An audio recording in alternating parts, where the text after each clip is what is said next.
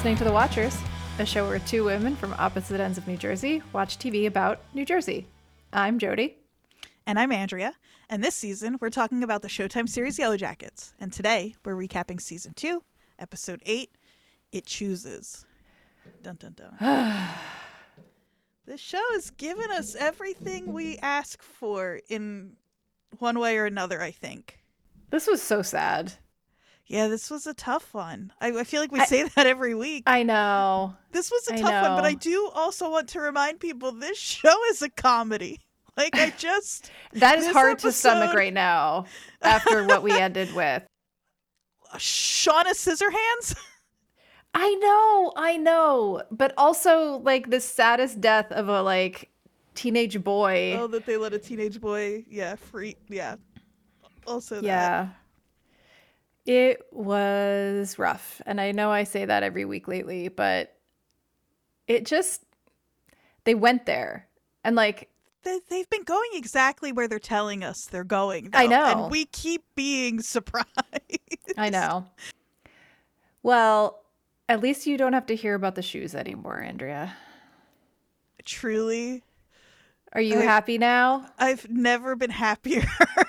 The shoes are done. I mean, there's still the pink Converse of the person standing over the pit, but, like, I don't think that's the same kind of suspense as, like, who are they carrying on a spike on the way back to the, I agree. I just never want to talk about anybody's shoes on this show ever again. It was Javi. Oh. It was Javi all along. Yeah. I have to say, props to Luciano, who plays Javi, for making us give a shit about a character who has, like, 3 lines this whole season. He didn't have a lot to say the entire time, and yet it was fucking devastating to watch that. It's a really sad one in the context of, like, of Travis and Nat's. Obviously, I'm not saying anything groundbreaking here, but in the context of Travis and Nat's relationship too, and we should get into before we get into it. Do we want to do a Tawny's accent corner this week? Because I did send you a pretty amazing clip. I think we have to, right? I mean, this was such a good one. Girl, tell me about your family. Yes, I'm a Jersey tomato. I moved 31 times by the time I was 18, all over New Jersey. So I know Jersey like the back of my hand. I'm calling myself a Jersey tomato from now on. She says it. I would demand to be referred to as such. She says it so, like, nonchalantly. Because it's not a thing we say. People from Jersey, we don't call ourselves. It's not a thing. It's not like, oh, she says that. Because, like Georgia, they'll be like, oh, she's a Georgia peach. Nobody says that. But Tawny says it like it's a thing we say. Yeah, it isn't. But it is now. I love it so much. We should say she was on the Jennifer Hudson show. And she was being asked about, like, where she grew up and what it was like. She's a Jersey tomato, as are we. We are all Jersey tomatoes, a thing we have always said. I think of her as a North Jersey tomato. But accent. She's not. That accent is North Jersey. Yes, it is North Jersey, but she said she lived in 31 different places in New Jersey, which is bonkers. So that concludes the Tawny's accent corner. See, at least we had a little laugh at the beginning before we get into the carnage. We're going to have a few more throughout because this show is like the funniest exploration of repressed trauma that there has ever been. Oh my goodness. Yeah, there were definitely some funny moments for sure, but I found this one, it's hard to believe that I can look back on, like, the first true cannibalism in this show when they ate Jackie as, like, not as bad as some of the last few things that have happened. I mean, nature cooked her. They had nothing to do with it. Right. They couldn't let her go to waste. Mm-hmm. So we had a long discussion about how we wanted to organize this one because it is sort of, there's a lot in 96.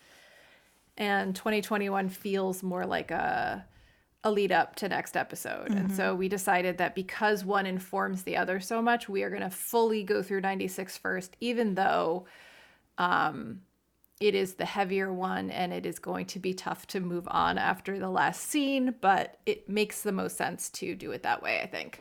Yeah, I agree. Usually we save the last 96 scene as the last thing, but it just doesn't. I don't know that it works that way this week, so. Yeah.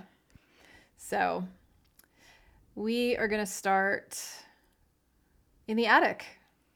We're starting in the attic. Lottie is not doing well. No. Yeah, peeing blood is a bad sign after you've been kicked repeatedly in the kidneys. Yeah, that's a kidney thing. Yeah, and Misty's playing nurse, and she's being a really tender nurse. I know. Misty in this episode is so interesting to me. Because, like, in some episodes, she seems almost like a cartoon character of a villain. Like a funny villain, where you're like, she's got good one-liners and but she's also kind of a sadistic killer. But she was like a caretaker. Yeah. Well, in more than one way in this episode. Totally. And I think, well, I mean, the big thing for Misty is she wants to be useful. Yeah, she wants to be needed and wanted, and she is here. And what Lottie needs here, in the way that, like, what Ben needed, whether he likes it or not, was for someone to chop his leg off. So she did that.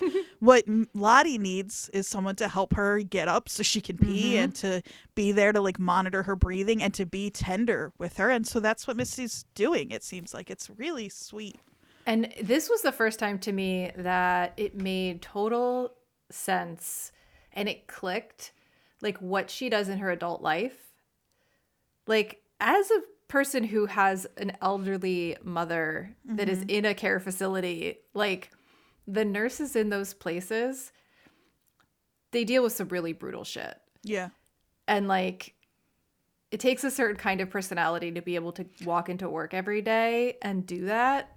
And, like, well, I'm not saying sociopaths should be those people. No, but it's funny that you say that, because it takes a certain kind of person, and they have to be two things at the same time, which is like compassionate and empathetic, but then also kind of tough as nails. And like, yeah, exactly. Like, and Misty in a weird way is both of those things to the extreme.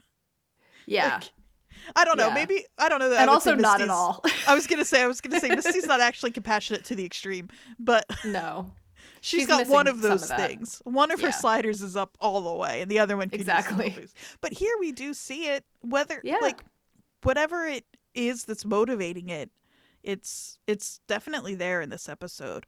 And the way she and Mari is in this first scene too. It's Misty and Mari, and I want to defend Mari. I try, but I know everybody has said this all along, and I've seen it too. But it's just Mari has been kind of my girl for a while, but she turns so fast now that Lottie's weak. Like, it is, I mean, she's been this way all along, but it's so obvious with the way Lottie was like she was like Lottie's first acolyte in a lot of ways, and she turns on her just so fast. But it's so funny because I've been really down on Mari, and watching her. So just to rewind a little bit, basically Misty snaps at Mari because Mari's like bitching and complaining. And she tells Mari to take the bowl of pee downstairs, which, how would you carry a bowl of pee down a ladder without spilling it, is what I want to know. But she spills it on the floor and starts crying. And conversely, this is the first time I started to feel bad for Mari. I was like, oh, God. Like, she is kind of breaking at the same time, even though she's being a bitch to everybody. Well, and something to remember too is that, like, not even just she's Mari, 17. but like, she's 17, and like on the show and in real life, everything that everybody does is to protect themselves in some way. And some of us do that in ways that aren't destructive and don't make people hate you, but some people just like, Mari's way of dealing with this is one that isn't making her any friends in the wilderness, but she's doing what is what her brain is telling her she needs to do to feel safe. Yeah. And it's not great, but no. But, This scene is also where I made a note of it that Lottie is like having all these sort of hallucinations, flashes, premonitions, whatever you want to call them, because she's seeing things that haven't happened yet in this moment, which I thought was interesting. Oh, I don't know that I noticed that. What does Yeah, she say? I screenshotted it. She sees flashes of Shauna hitting her, which has already happened, but she also sees Right. flashes of the knife at somebody's neck, at Oh, Nat's I neck. thought It's that was literally from from later. Doom coming. I don't think Oh, so, because then she also sees, interesting. I think it's the scene of her putting the necklace on Nat, Shauna putting the necklace on Ah, Nat, and of someone falling in the ice. And like okay. none of them were the exact scenes from the previous episodes. It looked Right. like the same scenes we see later in this episode. Wow. Interesting. So that was interesting to me, because like we have seen, everybody talks about the different takes on like, is it supernatural, is it not? But one thing that we have seen of Lottie is like she does occasionally get flashes that relate to things that are going to happen.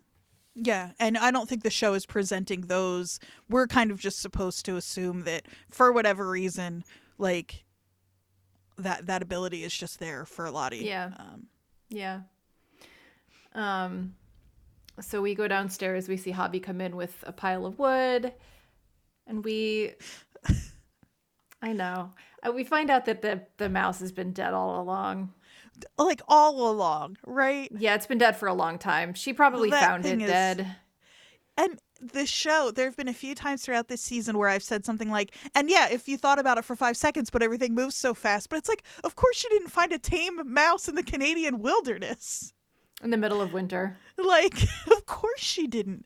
That mouse is Yeah. not just hanging out in her pocket because it likes to be there. Yeah, there's no way that mouse was just sort of like hanging out with her as her little pocket pet that whole time.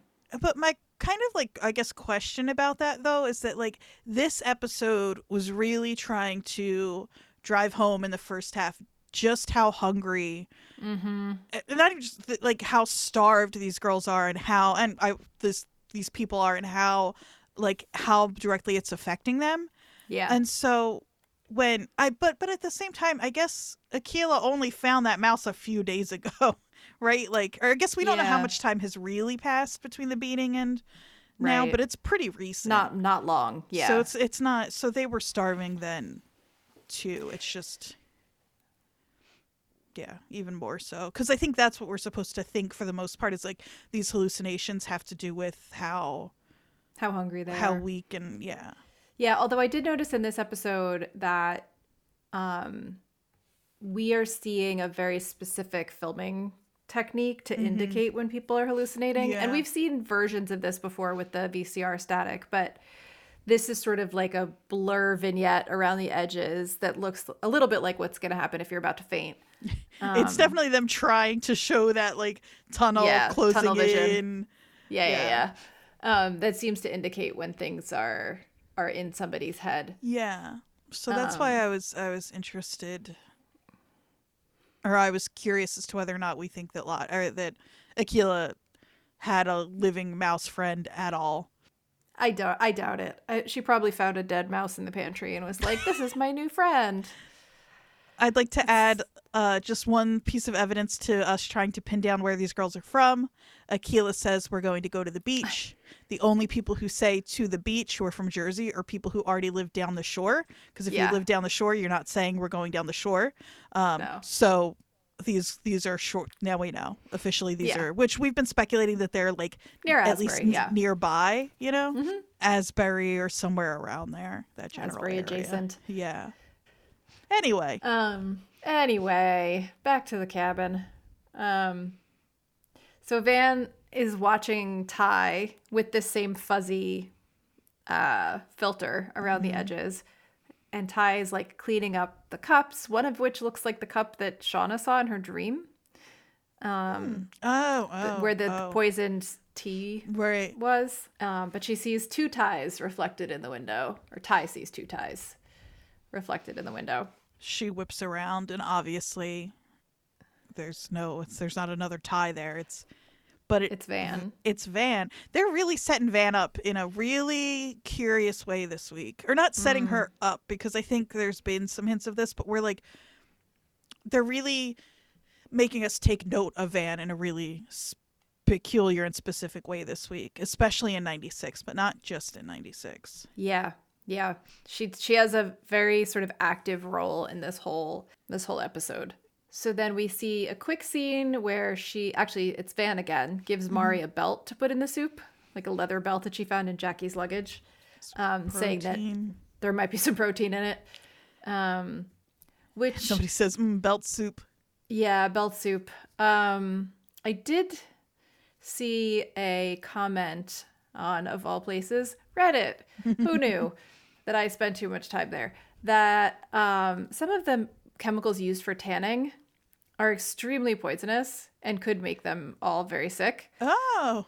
So that I didn't know that, because I've always heard that that's like a real thing, that like if you get stranded, you have like leather shoes or whatever, or like the soles of your shoes, you can get. Yeah, they probably heard that too. But apparently there's some chemicals in there in the process that are not so great for you, especially if you like put them in a soup and they like leach out. Especially if you boil. Yeah.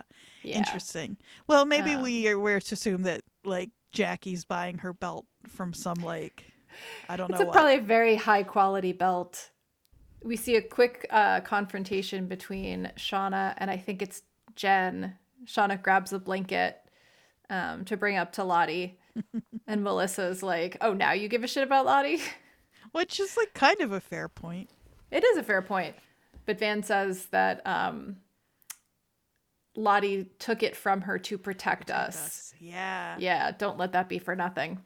And the like took it from her, like took a beating, right? Yeah. But also it seems like that darkness that everybody is always talking about, like they felt like it was in Shauna, and through this act of violence, it was like, Lottie acted as a kind of martyr to it.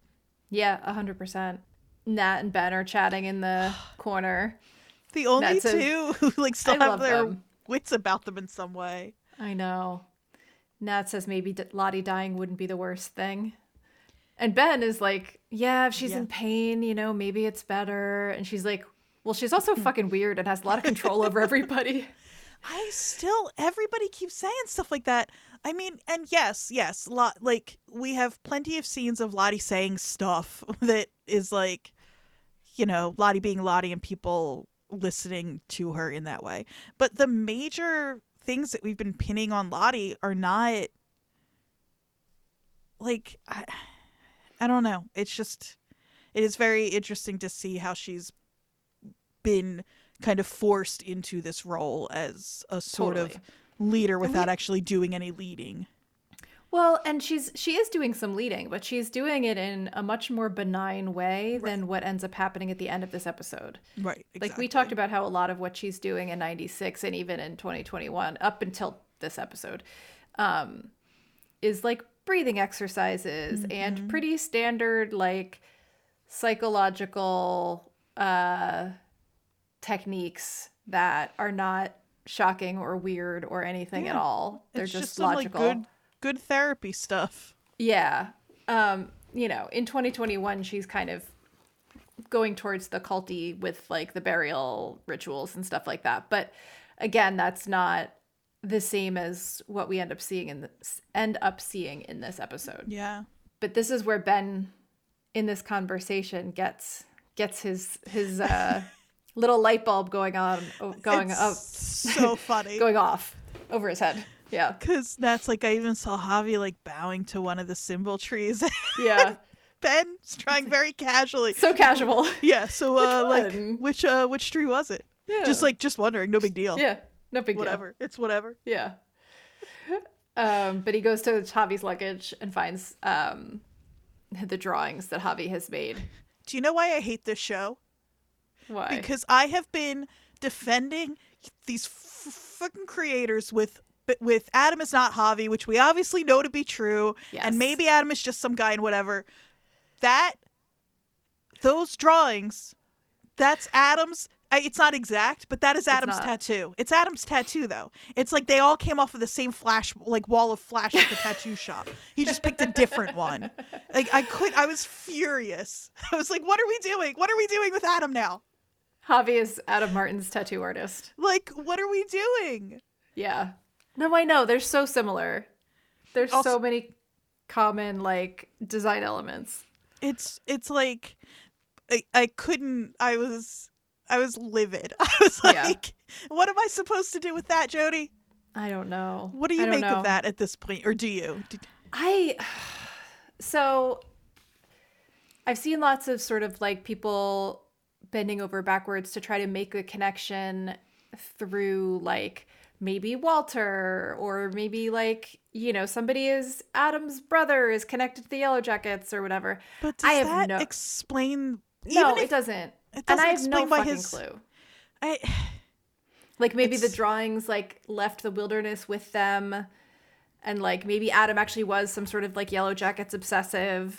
But you know, I have no answers for that one. I can't with this show. I love it so much and I hate it because like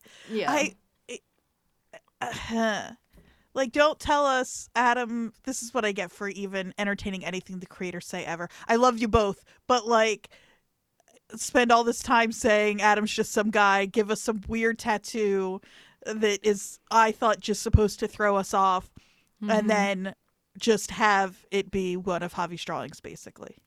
Yeah. It's not one of Javi's drawings. But it's basically one of similar. Javi's drawings. It's so similar. Yes. Also, Javi's drawings are so funny because it's like there's one that's of a bird, but it's got like I don't know if it's actually a little hat, but it's like clearly... It's not a hat. There's a diamond behind him with like a little circle. He looks like he's wearing a little dunce cap. It's not a hat. It's the symbol. There's it's like the diamonds whole, behind him. The whole picture is made up to look kind of like the symbol. Like, I feel like there's like a branch that's like and he's got a little dunce cap on, and the dunce It's not a dunce cap. It's a diamond with like a circle behind it. It is. It's a bird in front of the symbol, basically. He's a little bird wearing a dunce cap, and he's on a branch, and it looks like the symbol. He's because he's like, how stupid that you fell into this cabin in the middle of nowhere, you idiot bird, I think is what he's trying to convey. That's just definitely it. It looks kind of like an eagle or a hawk. But yeah, there's that drawing. There's one of a rabbit that is in front of some triangles with circles on top of them. There's the tree root one that is obviously the one that Ben is most interested in. And then there's one of a triangle with a couple circles behind it that looks like it's bleeding onto the mountain, which is interesting. It's funny. You and I haven't talked about the trigonometry of it all in a long time. But it keeps popping back up in different ways. Because, like, I don't know. That's a weird choice for how old is Javi? Probably young 13? 14? Right? Something like that. Kid to, like, hone in on for that to be the thing that he's interested in drawing. It just seems very intentional. As an art educator myself, I would love to see this in a portfolio from a potential student. I would definitely encourage my university to accept him. Yeah, he's got a point of view for sure, right? He does. He does. Oh, Javi. I know. It's his little drawings are one of the things that really, like, endeared. Yeah. And the little carving that he made with the knife that he got from Shauna last season. I don't remember the little carving. Yeah, he borrowed Shauna's knife and he made like a little, I think it was a wolf. Oh, cute. Yeah, he's a little artist. Mm-hmm. He's sensitive. Well, he was. Rip. R.I.P. Anyway, Akilah thinks about eating that nasty old mouse. Yeah, she tries to eat it and can't. But again, that shows how starving they are. Like, not only is it a nasty old dead mouse, but it was her only friend in that cabin. But like, as somebody, I know I've said this before, as somebody who watched the show alone religiously during the pandemic, she should have eaten the fucking mouse. Yeah, but it's probably probably like mummified. Yeah. She should have eaten it maybe when she found it. Yeah. But then this is where Mari is again tending to her soup, but this time she hears the dripping. Yeah, and Ty Again. hears it too, she says. Ty hears it too. But this, again, to me, that was Dark Ty because she just woke So up. you think so? Yeah. Huh. Because every time we see, like in this episode specifically, like, but in others as well, like when Ty is something supernatural or something sort of otherworldly is happening, she seems to be just waking up. Yeah, that's true, but her demeanor is usually a little different when it's Dark Ty. But I guess maybe Yeah, but interestingly enough, they're kind of blending together. Like, I was just going to say maybe that's part of yeah. what's going on here. Yeah, sometimes it can be hard to tell which is which. Like there's some places where it's super obvious that it's Dark Ty, but then there's others where you're like not quite sure. And it is interesting that then she's the one. So Mari says, or Ty says, I can hear it too. They try to find it, and then Mari sees the walls bleeding, and she freaks out, and she's screaming, "They're dead! They're dead!" Yeah. And it is Ty then, who is clearly just regular old Ty, who like snaps her out of it. Yeah. So that does also lend evidence or whatever to what you're saying, that it was originally Dark Ty, because Yeah. Someone on how many this is if there was a drinking game associated with this podcast, it would be how many times does Jody mention Reddit in one? and how many times has Andrea mentioned Lost? Yeah. But there was something I saw earlier today and I did not screen cap it, so I don't have the author and I apologize because this was like sometimes you see something that somebody posts and you're like, holy shit. And today somebody posted something that was like, what if when she says they're dead, what if what's actually happening is there are like a bunch of them actually are dead and they're in the cabin, like just hallucinating and surrounded by dead people. I know. It gave me a chill. I was like, oh my God. This was sort of one of the more direct, I think, connections to The Shining. Oh, yeah.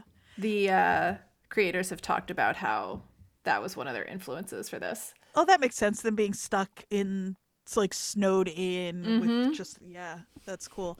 I feel like there are probably other references to The Shining that we have missed also. Yeah, I haven't watched that movie in a very long time. Yeah. But it's funny that she says they're dead, but what they show us, her seeing, that's an awkward sentence, but you know what I mean, it's just the bleeding walls. Yeah. Yeah. It's because we don't know what she means by that. Yeah. Yeah. And during this moment, Ben kind of hobbles out of the back room. He's so good here. He looks at them and like Van's like, it's the hunger, it's okay. And he like turns around like, Jesus like, Christ, God, these people. these fucking like people. walks back. Yeah. I want so badly to know more about the history of the cabin.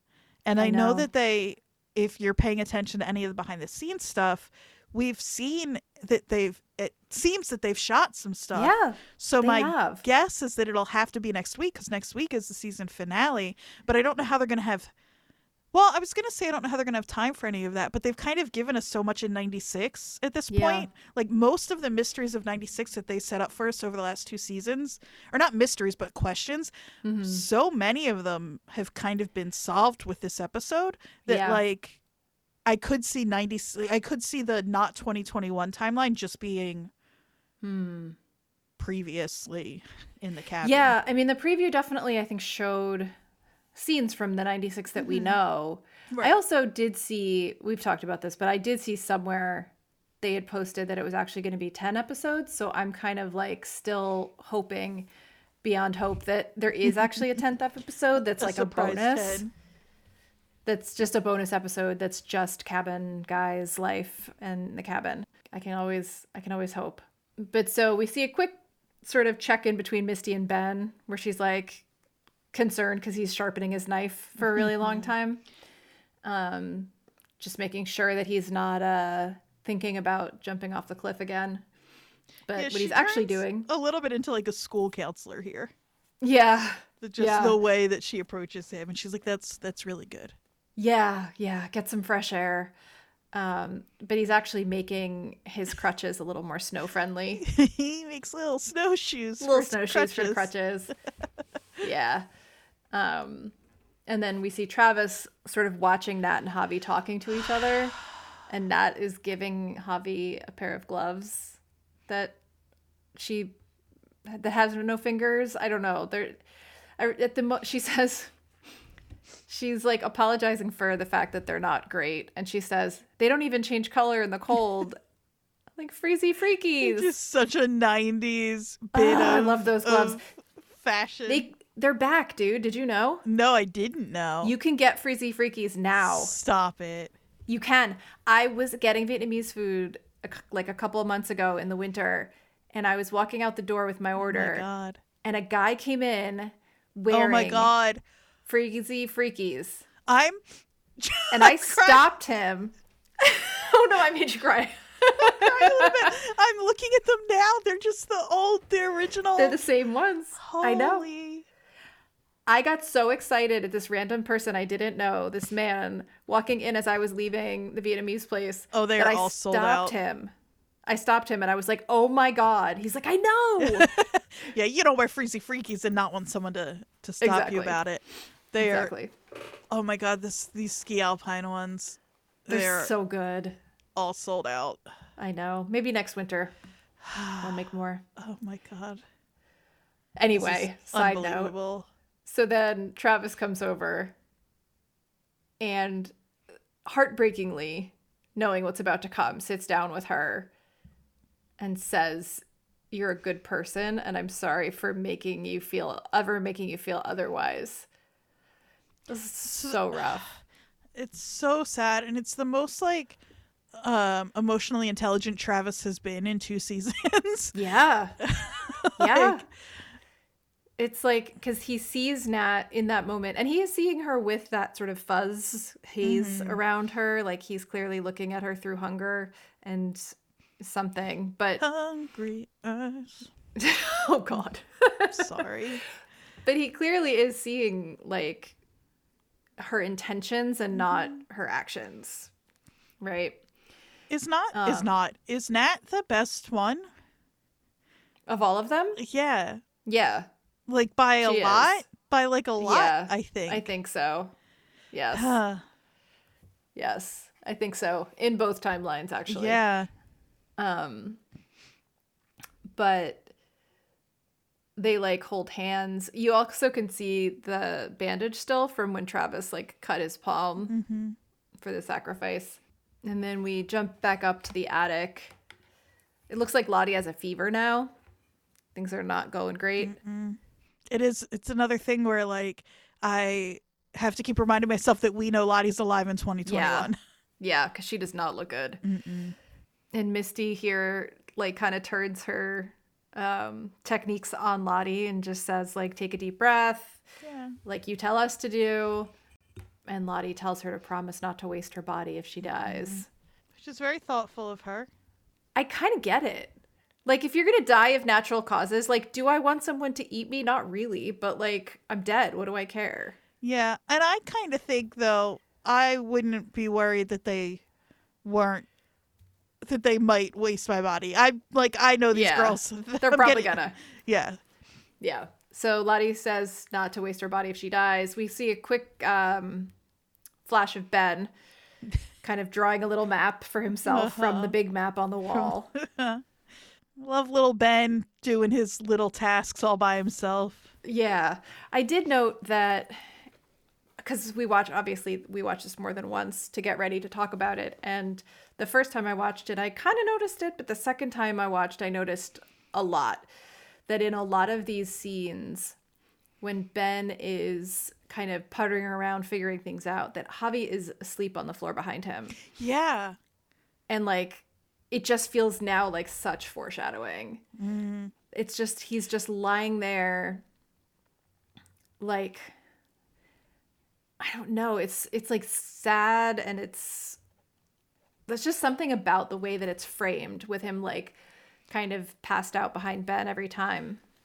Yeah, well, and even in the episode, at least maybe only just the episode before this one, but when you realize that it seems like Javi and Ben are sharing a bedroom, that it made me nervous for Ben, because I know that Javi has Travis there, but Travis is still kind of part of all of it, and it felt to me like at least Javi had like one adult who he wasn't afraid of. Ben's the only one up until this episode that he's and so I was really nervous for Ben because of that, because I was like, they're going to take Javi's only protector, like real, like not even protector. Ben's not interested in protecting anyone, which Right. is fine. I don't blame him. But the only one that like Javi seems to feel like genuinely safe around. I was like, Yeah. they're going to take him away from Javi, but I was wrong.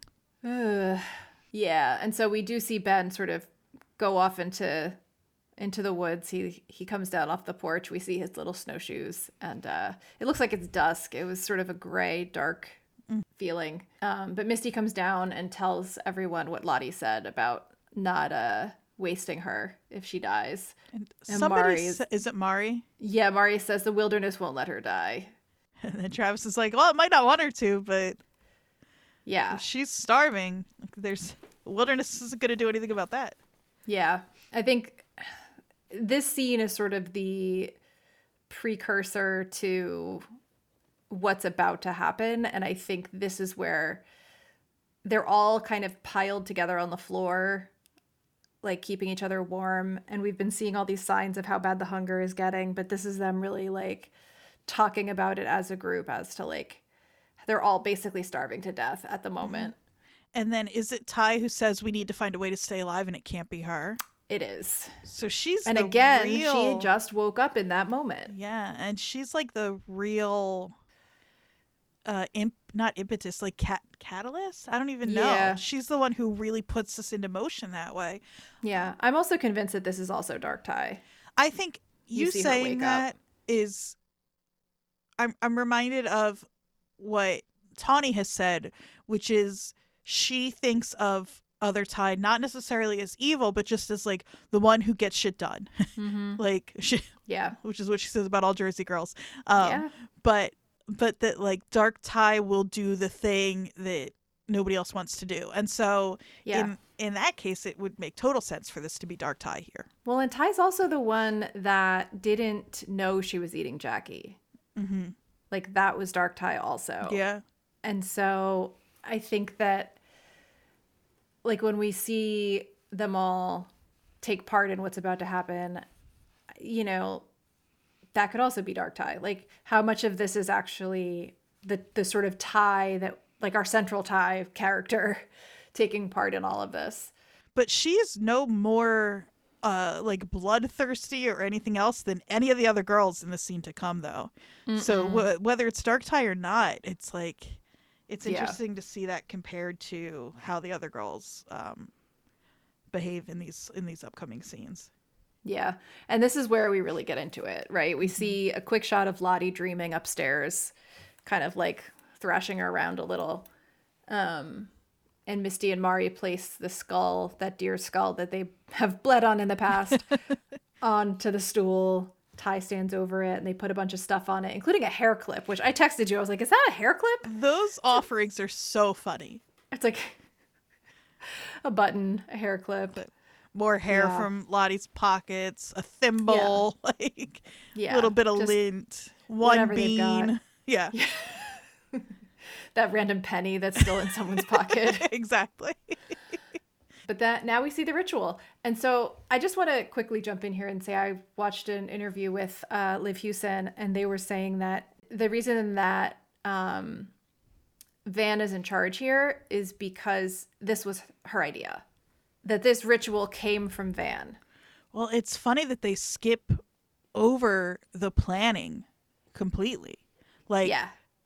Ty says, we need to find a way to stay alive and it can't be her. And then they cut to the ritual. Van's holding the cards. Yep. So I'm Yeah. so interested to see if because maybe they skipped over it because do we really need to know how they set the rules out if we're going to watch it? Or did they skip over it because something pivotal that they're not ready for us to know yet happens in that conversation?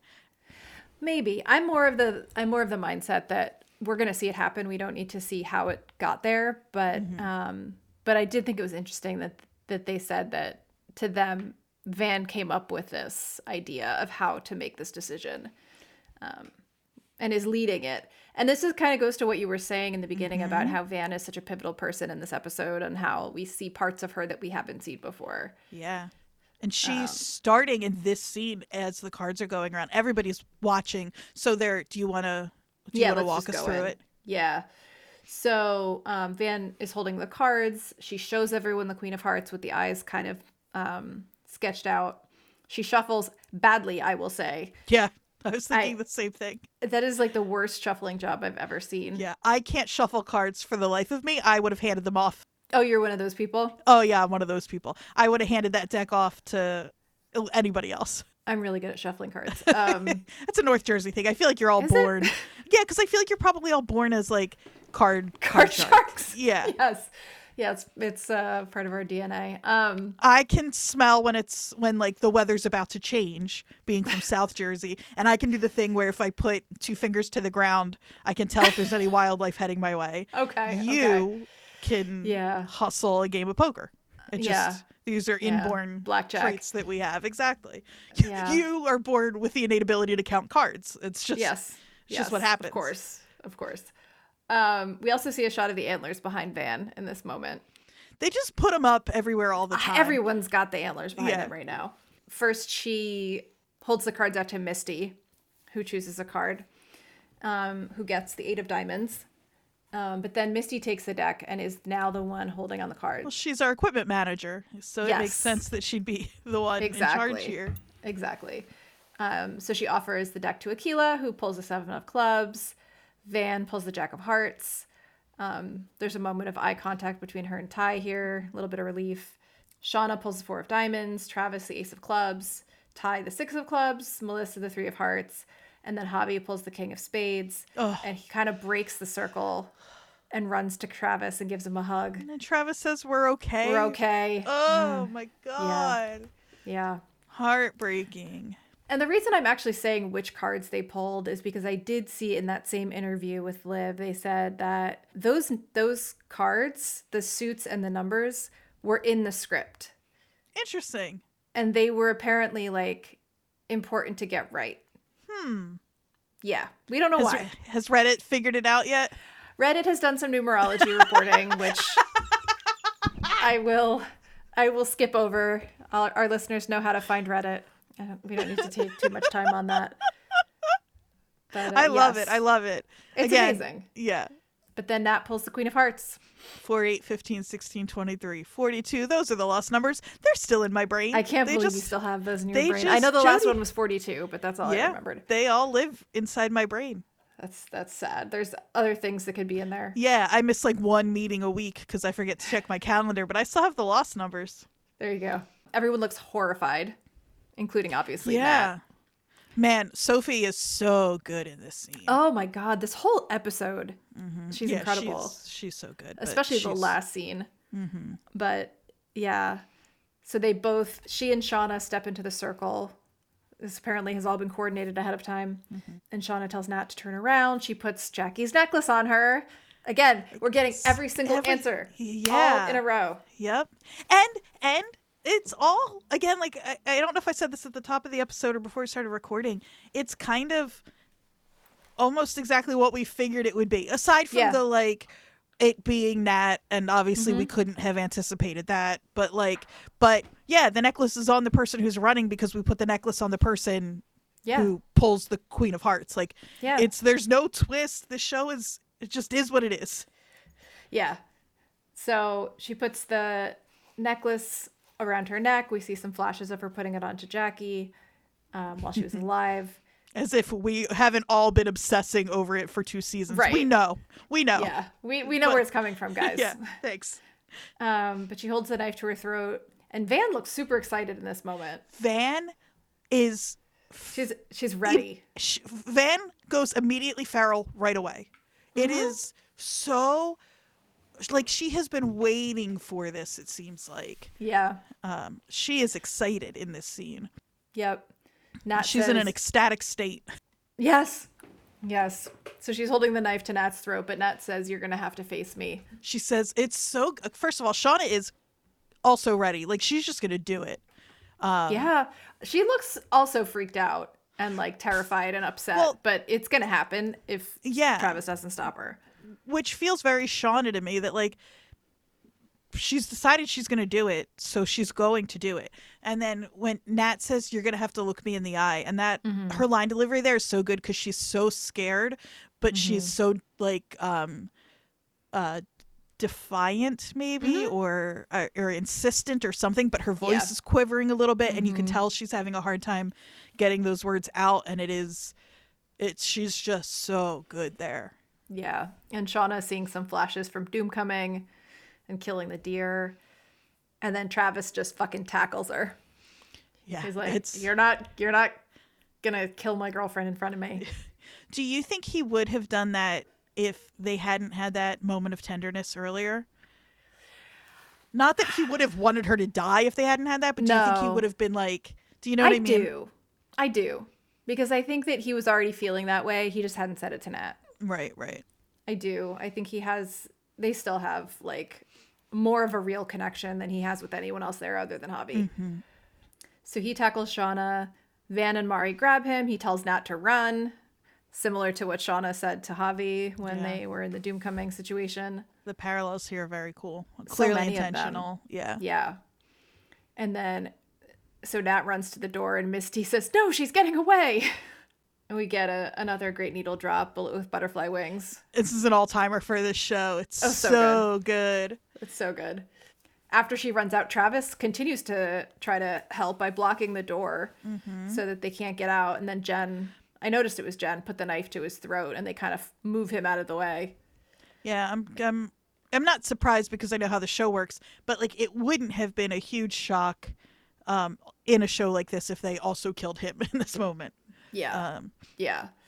I think to me, it would have made a lot of sense for them to do that. But I think for the story, it doesn't, you know. Right, exactly. But That wouldn't be the wilderness choosing is the other thing. Right. But they're all so disconnected from like their humanity in this moment that it really could have gone either way. Yeah, they all go totally feral here. They all run out the door. They're all like howling like wolves. Yeah. Grabbing various weapons. Van grabs the rebar from the fire pit.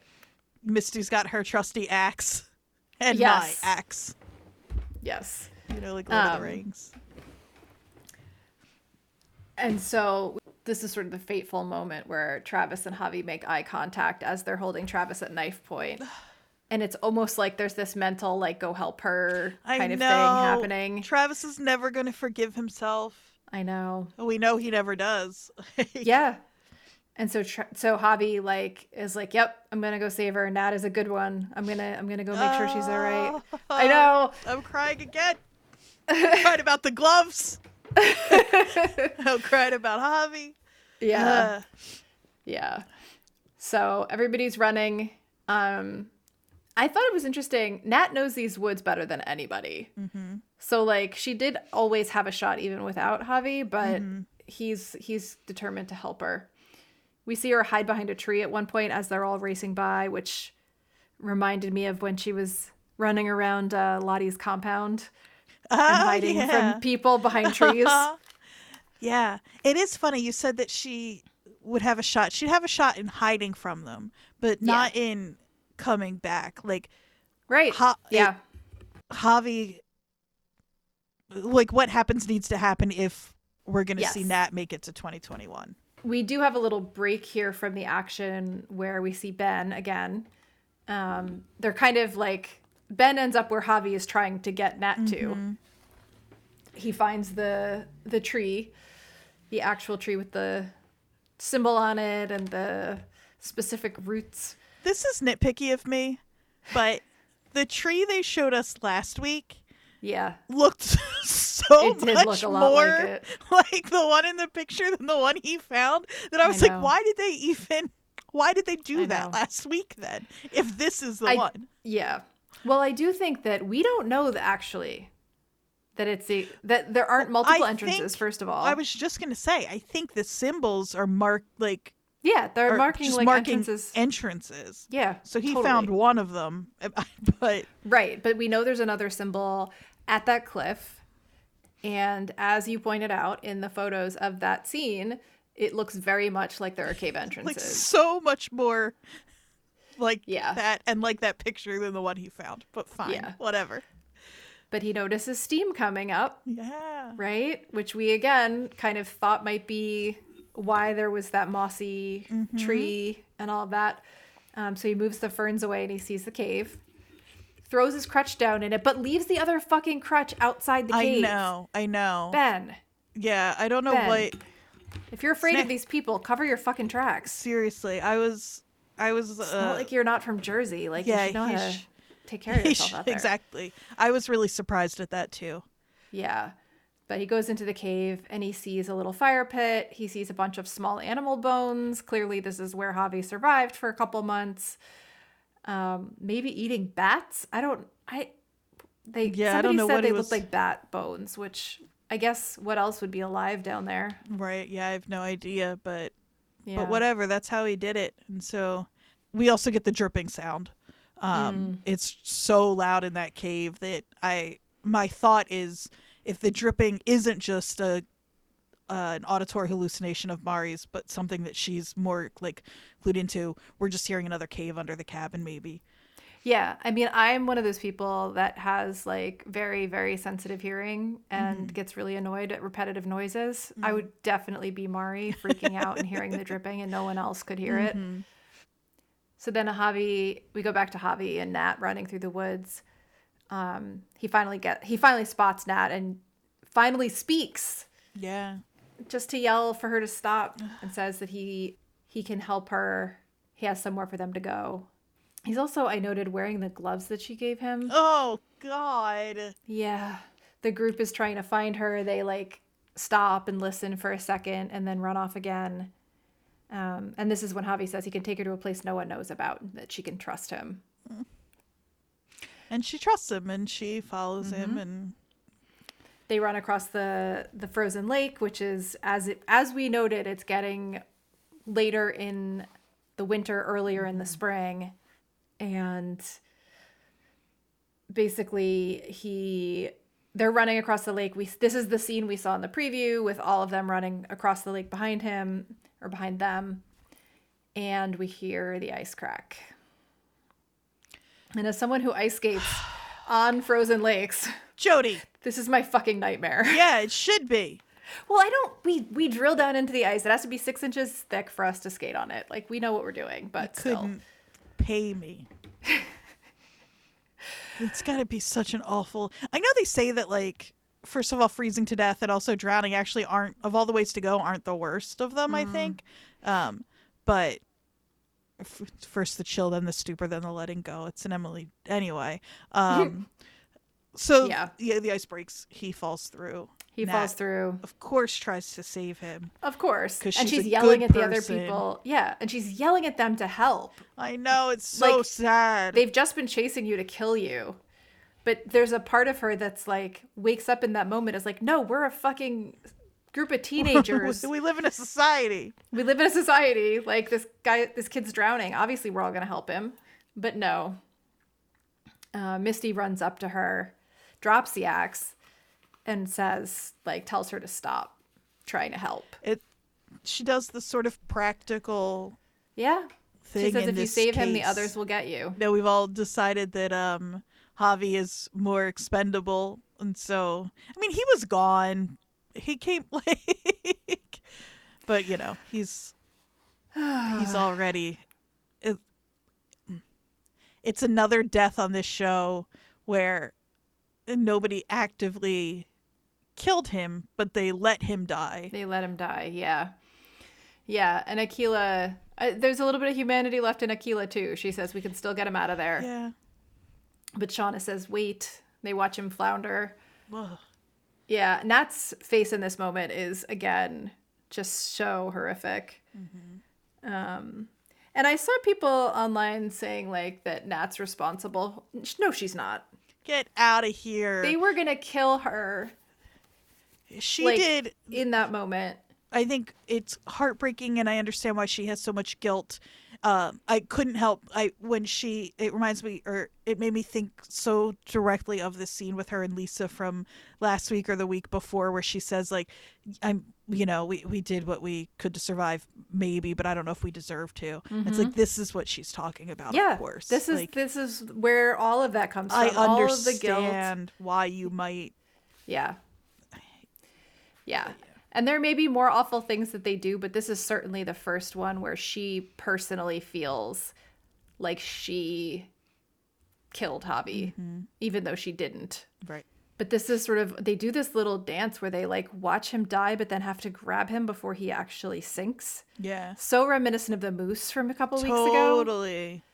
Like to the point where I wondered if the spot that was thin that Javi fell through was where the moose was. Could be, yeah. You know, because it wouldn't have refrozen that fast. That True. much of it. Van in very this well could moment, again, looks psychotic. Truly. And we see some echoes with the way Lauren Ambrose plays her this week, of those expressions in not quite so overt a way. But like there's something. Yeah. There's like a steeliness below the surface. Exactly. Yeah. But they pull him out. Misty listens for his breath and then nods that he's gone. Van says the wilderness chose. And then we see a flash of Lottie falling asleep up in the attic. She's no longer, flailing around.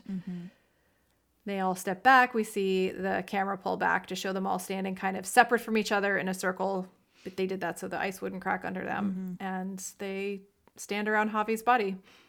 So I knew it was going to be hard to jump from 96 to 21 after all of that. But can I say one more thing about 96 before we do that? Of course. I hope we never see Ben again. And I mean that because I love him. Yes. I just want Ben to live in that cave. Yes. And just I don't pull know. that crutch in, hide, put the ferns back in front of the door. Exactly. Eat some bats. Hang out down there, never come back. I'm starting to think he might. You know what I love? I love the idea of however they're. Here's what I want to happen. I want the rescue to happen by plane. I want them to all think Ben has disappeared, has died. Maybe he's fallen through the ice. They've all just decided he's gone.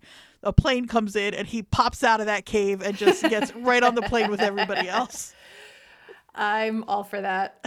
Yeah, if I were him, I would not be going back to that cabin with those fucking psychos. No way. No way. No, thank you. Absolutely not. I do wonder what's happening with that cave and with Ben as we move forward. Because, like, does he tell them about it? I wouldn't. Better not. I wouldn't. Well, I mean, you need an escape hatch from these people. Yeah. Well, and I need to. As often as you mention Reddit, we should also have for Anytime Eyesight, it's interesting. The thing with the caves is that we've been holding out as that being like, oh, that's the thing that they're going to find that will help them survive. Right.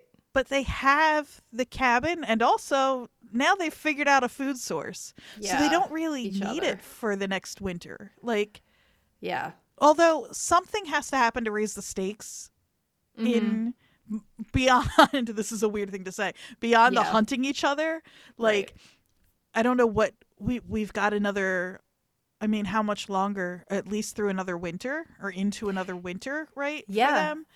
Yeah, because they said it's 19 months in the wilderness if they crash in May or June, right? So they'll go through 2 full winters, basically. Yeah, and we know that scene with Pit Girl it seems to be dead of winter. Yeah, so it's probably a year later. And it can't just be that they just flash back to the earlier timeline for the next 3 seasons of just them hanging out and hunting each other. Like something has to happen to. Right. So who knows?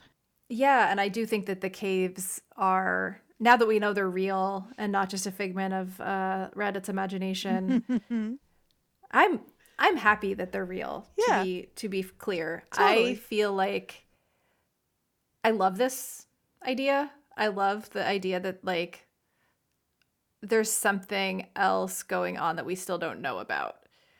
Because there is sort of the possibility for this show of like, okay, it's the end of season 2 next week, right?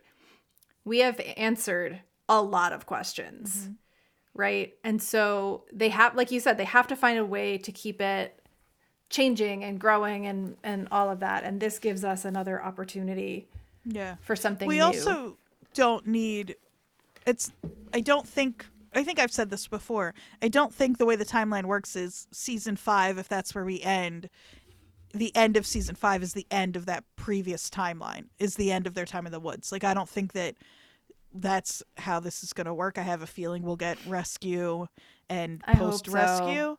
Oh my God, So I yeah. don't know that they need to fill 3 more seasons, but Right. I desperately want to see when they first get back. That's Mm-hmm. like, I also want to see what's happening while they're gone. yeah, Like totally. what the families are doing. Like what Mm-hmm. what does the rescue like plan look like? You know, when do they give up looking for them? All of that stuff. Yeah, absolutely. Um, And I one think more we quick, will get some of that. I have to yeah, assume.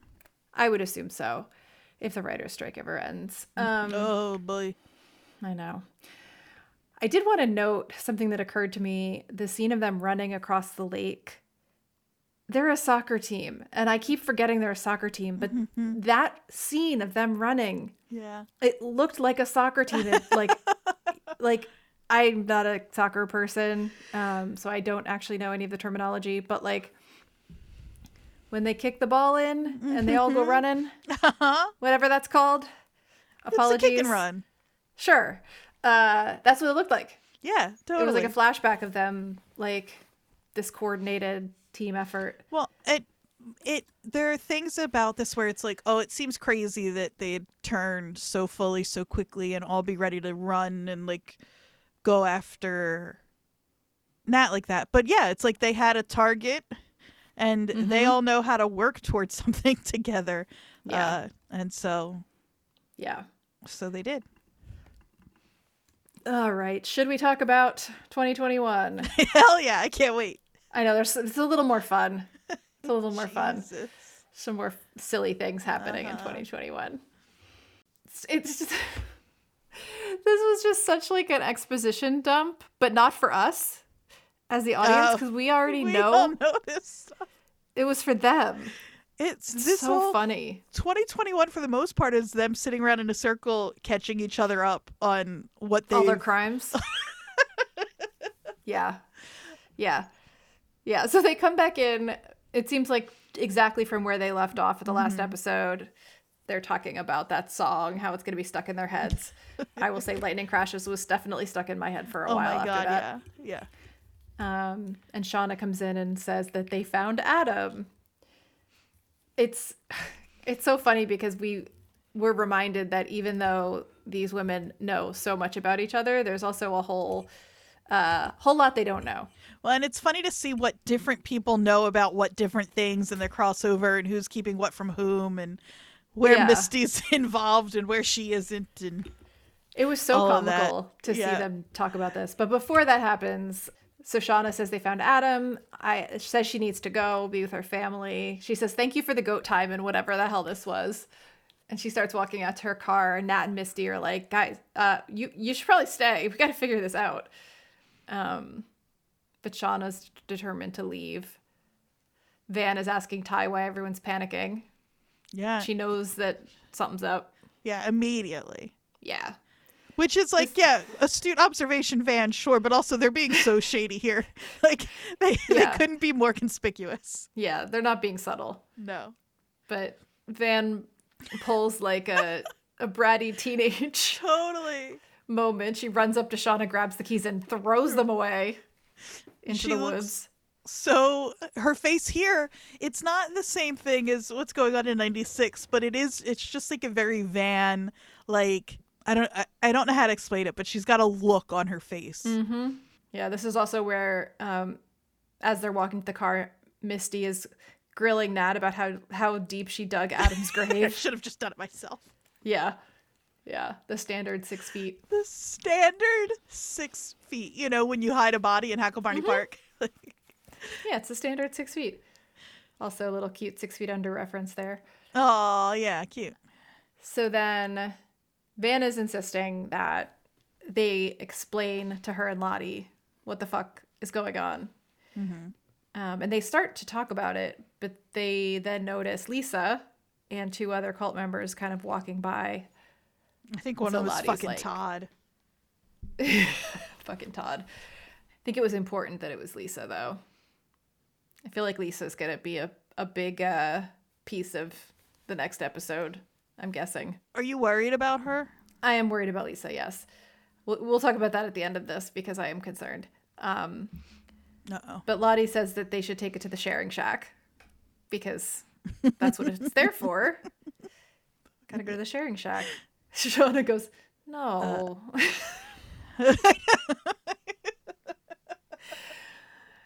Shauna's such, I know they all are, but Shauna's such a teenager. Like, she's just has not aged a day since 96. No. And Vannon follows them, but is the last to do so.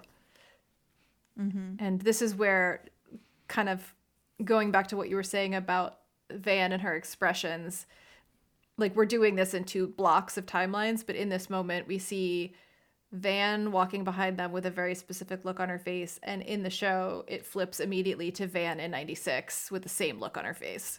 Yeah, I think it's in the moment where Ty is seeing Dark Ty in the window. They're always really intentional about when they cut. Yeah. But there are a lot in this episode that are so significant, I think. Yeah. That's one of them. Simultaneously, Kevin and Matt. This fucking guy. He gets worse so every week. Let's get to tossing, boys. Oh, God. Gross. I literally, in my notes, wrote, fuck that guy. Yeah, he's just terrible. Again, I feel the need to say he's a fantastic actor, doing a great job at playing a truly just horrible man. Yeah.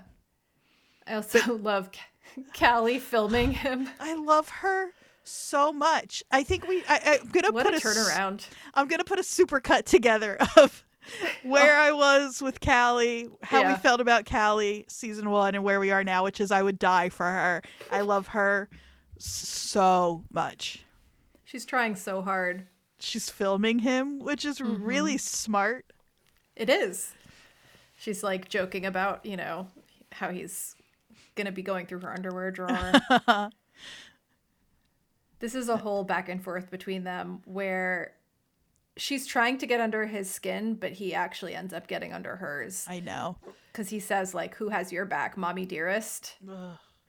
And he also says, the psychopath apple doesn't fall far from the fucked up man-eating tree. And you see that really does, in that moment, it's so obvious that really does get to her. Yeah, it does. But then we see Jeff and Kevin Tan. Oh, God. Jeff is very Jeff in this scene, and it's like very fun to kind of watch him try to keep it together, whatever. He says, my goodness, when he sees they bring out the pictures of the body they found and they're trying to get some information from him. But I think I said to you, it's so like, it's the scene early on of them disposing of that body is kind of fun. Like it's gruesome and it's whatever, but it's Misty's running the show, and it's like kind of silly, and it's a little bit of like a buddy comedy thing, but like a gruesome one going on. But these pictures are just horrific. Rough. Yeah. And the conversation is really straightforward and really blunt. And it's like, oh, right. Like I always joke Yellow Jackets is a comedy. But it's like, oh, right. But this is, in this universe, a horrific murder has happened.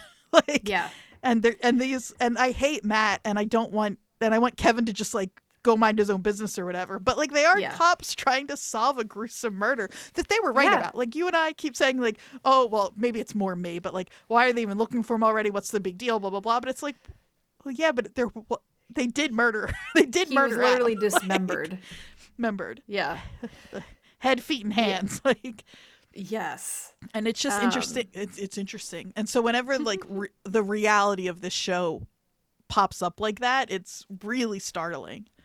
Yeah, because it's such a tone shift. It's like, this feels like they're taking so much very serious stuff so lightly, and then every now and then the seriousness kicks back in, and you're like, wait, holy shit. Actually, what they did is horrific. I think we need to apologize to Misty for not trusting her with the tattoo. We really thought that Misty would miss that big giant tattoo on his back. We should have trusted her. Yeah. Of course. We should have trusted her. A cheese grater. A cheese grater. I literally just texted you in all caps, a cheese grater. Yeah.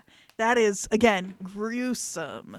Yeah, the Just detail. truly horrific. Oh my God. And it is so important because I'm like, they're right. This is all majorly fucked up. Also, knowing what 96 was like for them, I mean, this is bad still, but like, they're just desensitized Yeah. to gore. Yeah. Yeah. And so, that's kind of what they're talking about is like, this was done so precisely with a serrated knife. Like, and Jeff was like, well, that proves she couldn't have done it. My suburban wife. And Nice try, they're like, Jeff. yeah, they're like, okay, except. I think they say certain survival skills. Yeah, exactly. They keep talking about what people are going to find out if they dig right into their past, but the speculation is already there. Like, Yeah. my first thought of some people who spent some time in the wilderness and we know very likely resorted to cannibalism isn't, oh, so that probably means they're really adept at cutting hands, feet, and heads off and knowing to, you know what I mean? Like, Yeah. there's something I don't know. incongruous there, incongruous. Yeah. So, But, And it's you like- do have to cut up a body to eat it. not Jackie. No. She was just a buffet That's for true. them. Good Lord. That brought back a vision I didn't So want to see sorry. again. But we find out how they figured out that it was Adam here. Because Adam Yes. donated his bone marrow. He was a part of the bone marrow registry. It's also And he like, donated it to a friend of his who had cancer a few years ago. yeah, and it's also like just another way to make Adam just a perfectly good guy. Like, Yeah. Yeah, which I'm still, there's still something there to me, but yeah, in I Adam's agree. past. But yeah, he donated his marrow to a friend of his who had cancer a couple years ago. And Jeff finally has had enough. He gets up and is like, I'm done. This is done. And when Kevin asks him if he thought Shauna would be capable of this, Jeff's face, he does such a good job. You already kind of mentioned this, but he does such a good job of appearing like a guy who's trying to act like he's okay, but he's not okay. It's like there's layers to it. Totally. But back in the sharing shack, well, this is where we get the sort of like confession circle or whatever. It's like dominoes. Like one thing gets talked about and then that triggers something else and that triggers something else. And it's And they're all suddenly, trying like, to like shuffle some of the attention off of themselves onto the Yeah. other ones, but that just points back to somebody. It's so good. yeah. I wrote down, things come out. How Ty got to Van. That Jeff knows. That Misty had Van's address. That Ty hired Jessica Roberts. That Misty took care of Jessica Roberts. Just like one thing after another. It's all coming out. There's like, there's nothing I hate more than a plot line that holds on to a secret for too long and Yes. it becomes the whole thing where it's like, just goes on for way too long. They're like, nope, it's all coming out right now. Like this episode is just kind of giving it like, you wanted it, here it is. Yeah. She says, Misty says, which again, why didn't they know about Lottie? Because she says like, somebody asks Ty like, how did you two get back together? And Van's like, she hitched a ride an 18-wheeler, which is totally normal. And then Misty's like, I've had Van's address for years. You should have just Yeah. asked me. Yeah. For She also years. says, I took care of it like I always do about Jessica. Yep. And then that leads to the confession about the FBI thing and Walter and like She, the she calls interrogation of her boyfriend. Andy. Her boyfriend, yeah. My She also boyfriend, says- Walter Tattersall. Yeah. And she says, she's talking about the interrogation and she's like, I mean, on his boat. And she's like, Walter's boat, not Randy's boat. Like, Randy would never have a boat. Boat. And then, like, Ty figures out that it was Jeff because of that conversation with Randy that we kind of noted. It's just, it's like dominoes. It's everything comes out one thing after another and it's all in this, like, circle. Ty seems to be the most shaken by all of this. She's so angry, and it's funny because she's kind of, it's like, I don't, of all of them, she's kind of the one who most kind of like, as far as we know, started all of these events. It's like her and Jeff, really. It's like, although they say, did your husband send the postcards? And we still don't have total confirmation. He's definitely the blackmailer, but the blackmailer, we don't know that the blackmailer is also the postcard sender, right? No, we don't. We don't. And it's interesting that they kind of skipped over that here. Yeah, they did mention the postcards, but kind of in passing. Yeah, but it's like if Jeff hadn't started in with the B-mail, and if Ty hadn't hired Jessica Roberts, like, who knows where we'd be right now. Yeah. Yeah, Ty does look shaken by all of this, though.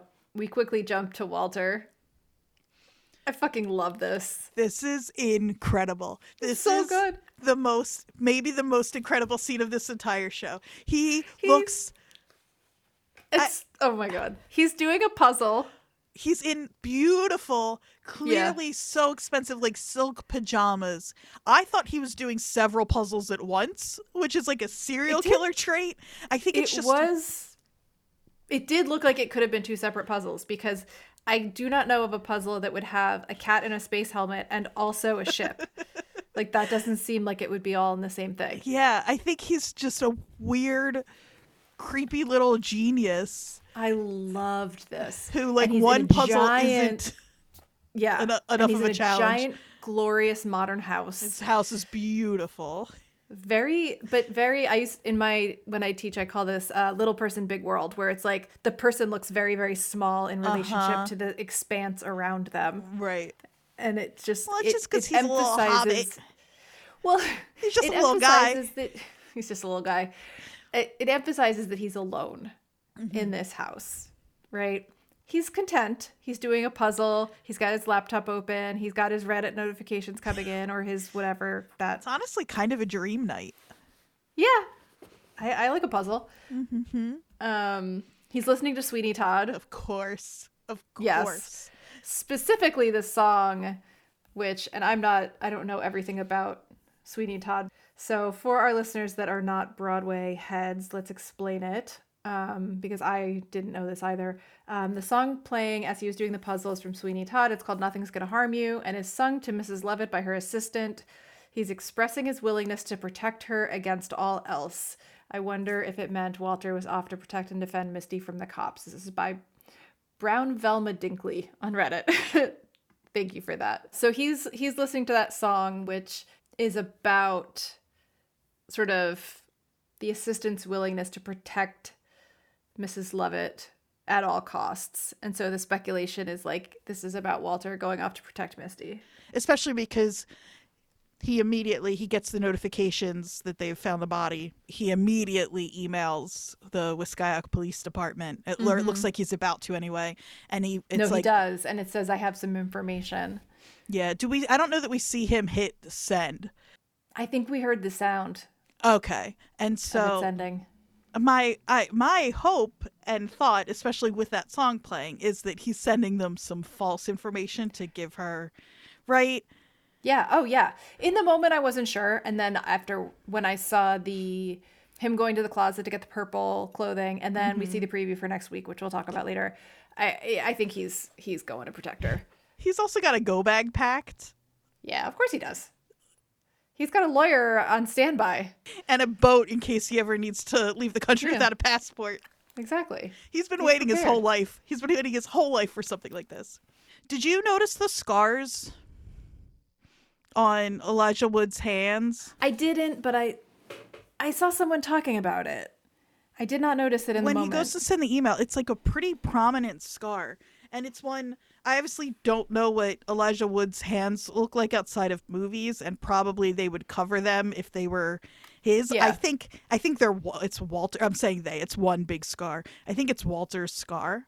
I don't know what the significance of that would be, but it was clearly something they wanted us to take note of. Just like they shoot it very deliberately. Yeah, totally. So I don't know what to make of that, but it's just something I noted. Yeah.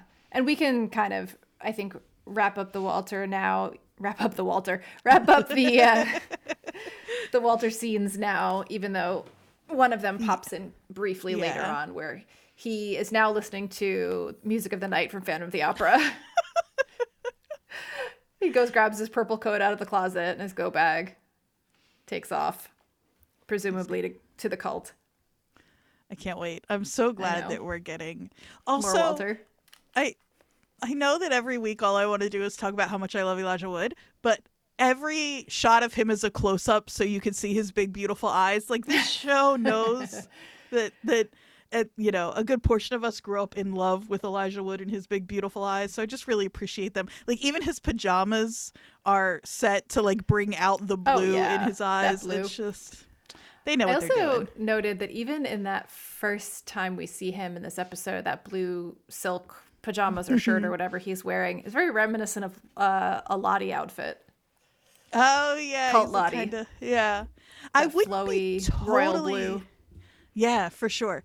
I wouldn't be totally surprised. I don't think this is where it's going, but I just wouldn't be totally surprised if we find out that Walter is actually from, like, is an ex-cult member. Yeah.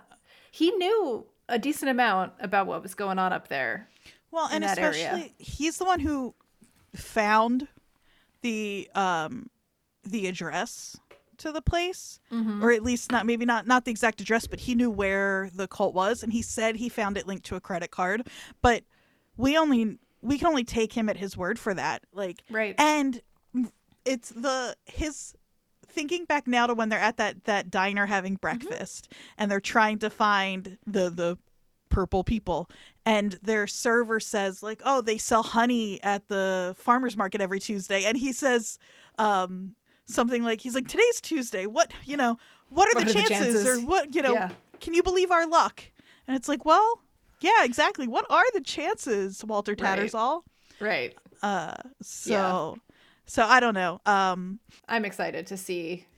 Again, I don't think that's where it's going, but especially because, like, Lottie makes them give up all their money and stuff, and he's got that big beautiful house, so he's clearly not lacking money. Yeah. I was just looking at what's coming. Yellow Jackets is a comedy, and I don't want anyone to ever forget that, because the scene is ridiculous. Are people on Reddit hating it? I don't think so.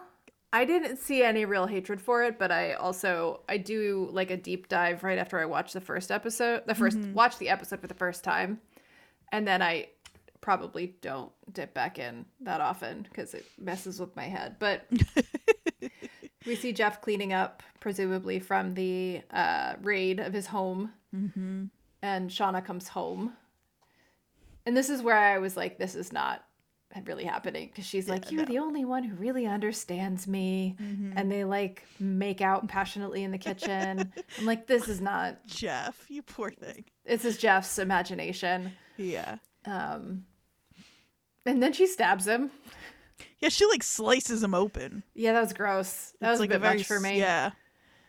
And he like starts running away. I just wrote, she has knife hands. She's got electric knife hands. Yeah, it's so good. It's so really silly. Funny. It's so silly. It's so over the top. It's, again, I keep saying, like, Serial Mom is one of the go-tos. It's just like this scene, or like Idle Hands, like any of those weirdly gory but comedic 90s. Maybe Idle Hands is early 2000s, but either way, this is just so reminiscent of all of those movies that I love so much. Yeah. But I think it's interesting because it is really over the top and silly, but Jeff's horror in this moment at what's happening also feels pretty real. Oh, like, totally. Yeah. It's that contrast is interesting. Like, he says, this isn't exciting, it's dangerous. Get rid of it. Like, I'm scared. And she says, relax or you'll end up like Adam did. I know. She says, relax or you'll end up like Adam did. Skin grated off like a rind of pecorino. Pecorino. Real specific there, Shauna. I loved it. But then the most heartbreaking scene of this whole series comes directly after this. Yeah, it does. And then but right before then we see what we saw in the preview. The blood splashing on the photo was from her slashing his throat. And It's then, funny that the show can't know ahead of time what details we're going to become obsessed with, but somehow it's always a scene something that ends up happened being in a dream or dream. hallucination. I know. That's not But the show's fault. Like, it's yeah. But he wakes up and goes downstairs and sees Callie drinking a beer in the living room. That's such like a father-daughter. She's he's like, oh such a shit, he good caught me drinking a dad. beer. She's like, I couldn't. I don't know that he's okay. Wait. I don't know that he's a good dad. He's a great dad. He's the No, dad I of the don't- year. I think we may be overselling that. He's being a dad in this moment, I guess and when it's refreshing. Shauna is the other parent, I have to compare Yeah, him to. I mean, in comparison to her and to other dads, he's being a dad.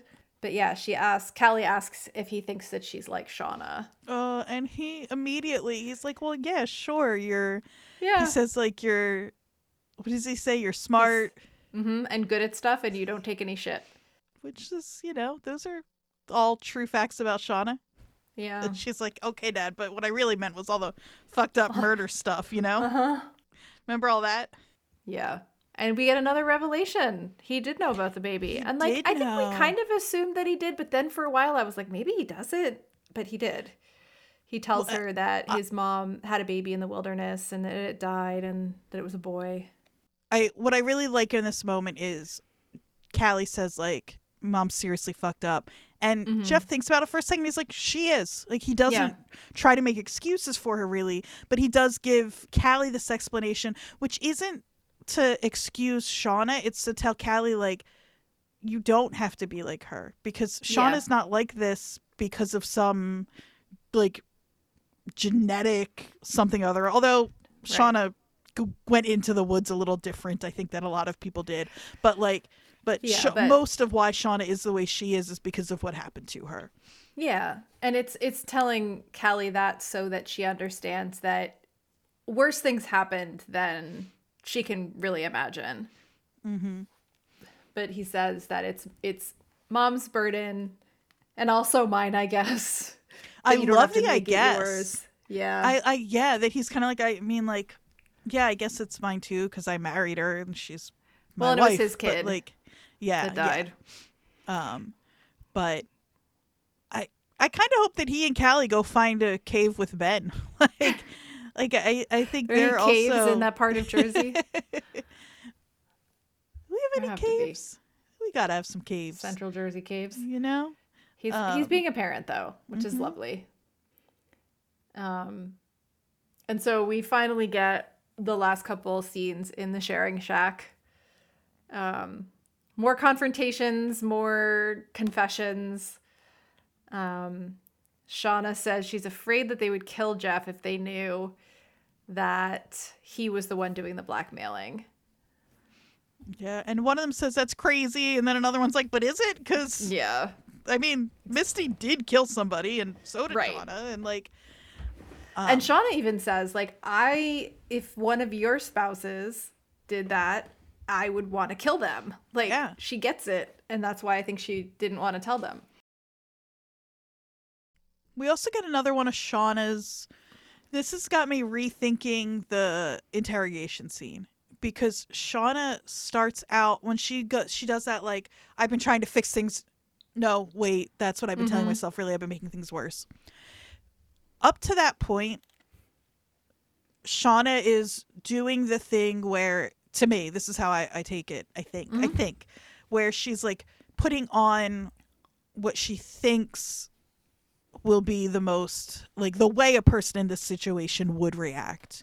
Right. And then she kind of lets that drop a little bit. But even the like, no, I've just been making things worse, even that feels a little disingenuous to me. Like it feels to me a lot of the time. And now, again, thinking back to the interrogation scene where, like, I wasn't sure. We went back and forth a little bit. I wasn't sure how real I thought she was being in that moment. And then I came around to, like, no, I think actually that was her accidentally showing a little more of herself than she meant to, which is maybe still the case.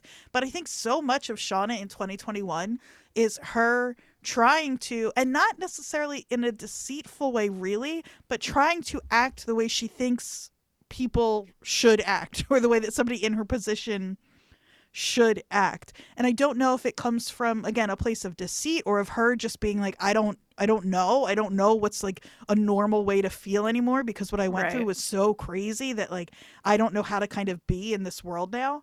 I do think Or though what? that she says then that she made Callie an accomplice and that she said too much to the cops, and that felt real to me. Yeah. Like her being like, I did actually kind of fuck this up. Yeah. Well, that's what I mean. It's not like that she's lying when she does that stuff. It's just like, and with the other women, it's funny because it seems like she's like trying to peel back layers where she's like, is this me being honest? No, wait, this isn't. Maybe this is me being honest. Like she just can't quite get there. It's a really and I get it. Again, I think a lot of I don't know. I think that a lot of Shauna's misdeeds and like I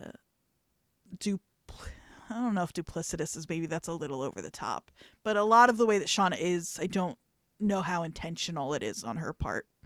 I think she's like Callie said, I think she's just really fucked up. Right. We do get one of my favorite Nat moments here, though. After Shauna says, oh, yeah, and I think I said too much to the cops, Nat just abruptly stands up and looks at her and goes, thanks for your honesty, Shauna. And she wants to talk about it, which is like, yeah. Like, Yeah, y'all need to. this is why I feel like Nat is still the best of them. Like she, as fucked up as, like, she is on the surface the most fucked up, right? She's an addict. She's kind of a drifter. She's kind of doesn't have a home base. She's like off, a little off kilter all the time. But she's also the only one who is like willing to face any of this shit in any sort of realistic way. Totally. And it's interesting. We get this like opposition happening between her and Lottie. Lottie's like, therapy won't fix it. We have to give it what it wants. Yeah, she says like it wasn't guilt and it wasn't some psychological need. Now we have to give it what it wants. But wait, where does yeah. She says now we have to give it what it wants. And this is, that scene. And I know that we've already talked about 96 and the scene that comes after this one in 2021 is really pivotal, but it's sandwiched. What's sandwiched between these, rather, is the start of the hunt. And them deciding that the wilderness is going to get to choose, which Lottie it seems very important to Lottie. But what we learn is that Lottie wasn't there for the hunt. Right. Lottie wasn't there when start. She wasn't there when they decided on the rules. She wasn't part of the draw. Like she, as far as she is, from what we've seen, we have no idea how many hunts. We know at least 2, right? There's Nat and Pit Girl at the very least. Yeah. But Yeah. But as far as we know, like Lottie just isn't part of that, and what she knows Van about started it. Yeah, and Van and Ty, and what she knows about it then is secondhand.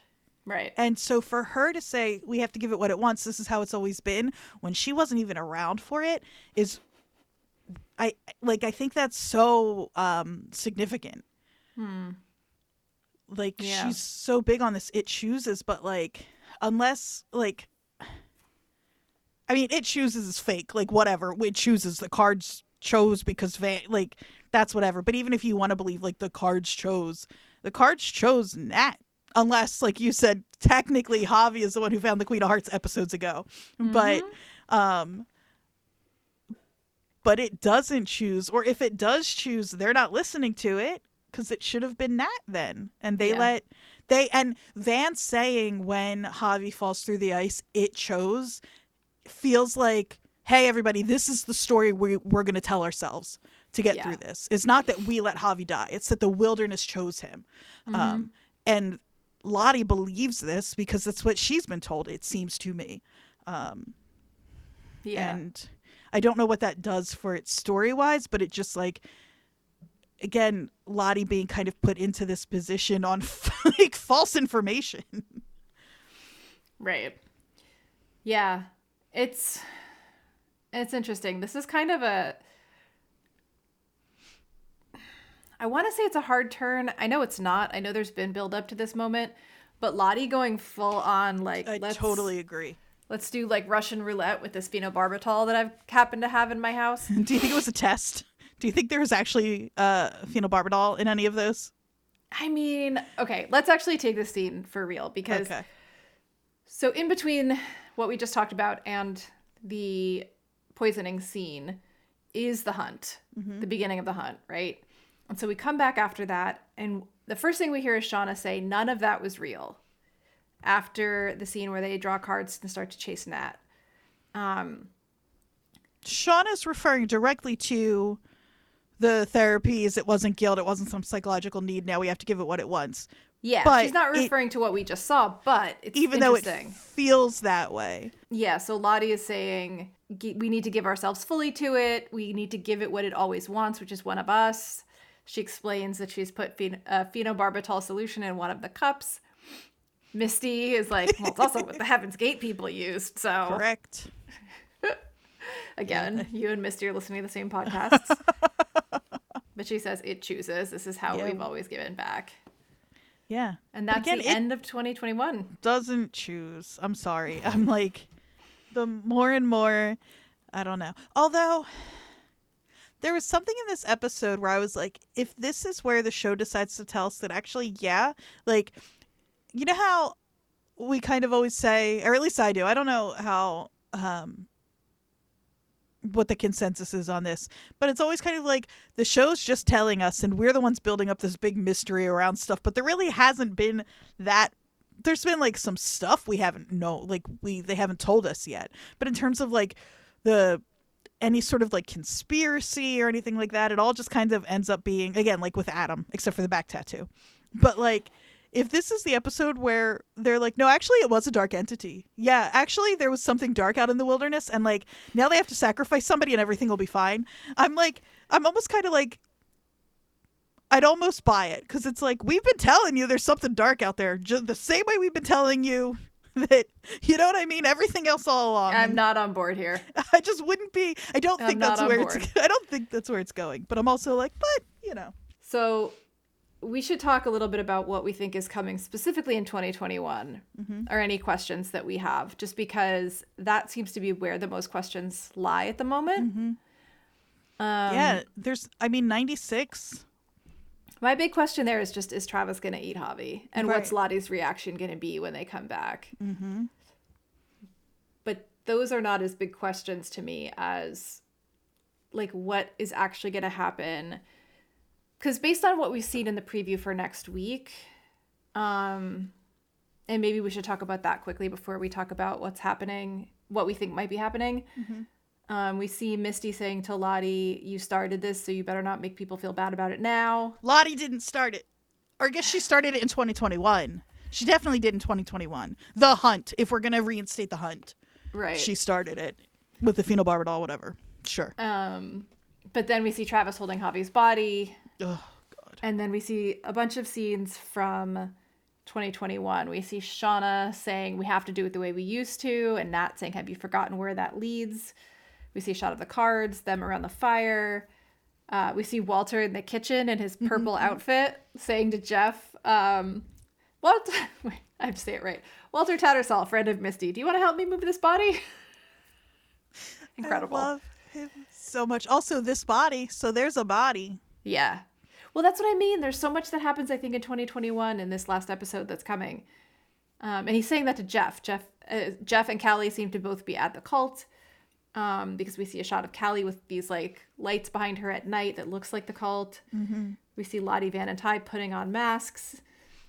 Lottie says you can submit or you can run.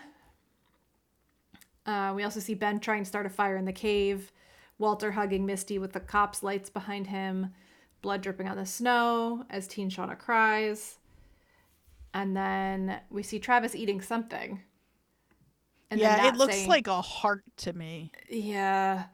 And then Nat saying to somebody, you don't really belong in this place. So that's the trailer. It's a bunch of quick shots, but I think she's talking to Ben. I think it's probably Ben, but who knows? So my big question is like, is someone major in 2021 going to die in the finale? And if so, who?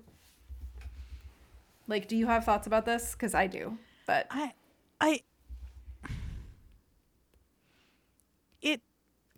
I try really hard to not take what we know, the sort of paratext of the show, into account when I make these predictions.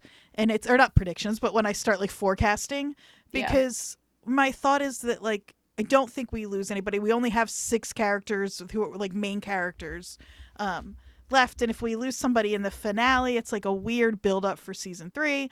But knowing what we know the actors have said with like, we're going to hate them in the adult timeline, at this point, what could they do that would make me hate them other than kill one of their own? That's the only someone we care about. Is to kill Jeff, Callie, or one of their own. And I don't think they're not going to kill Callie. I could see us losing Jeff. I don't think that's going to be him though, because of the scene we see with Walter.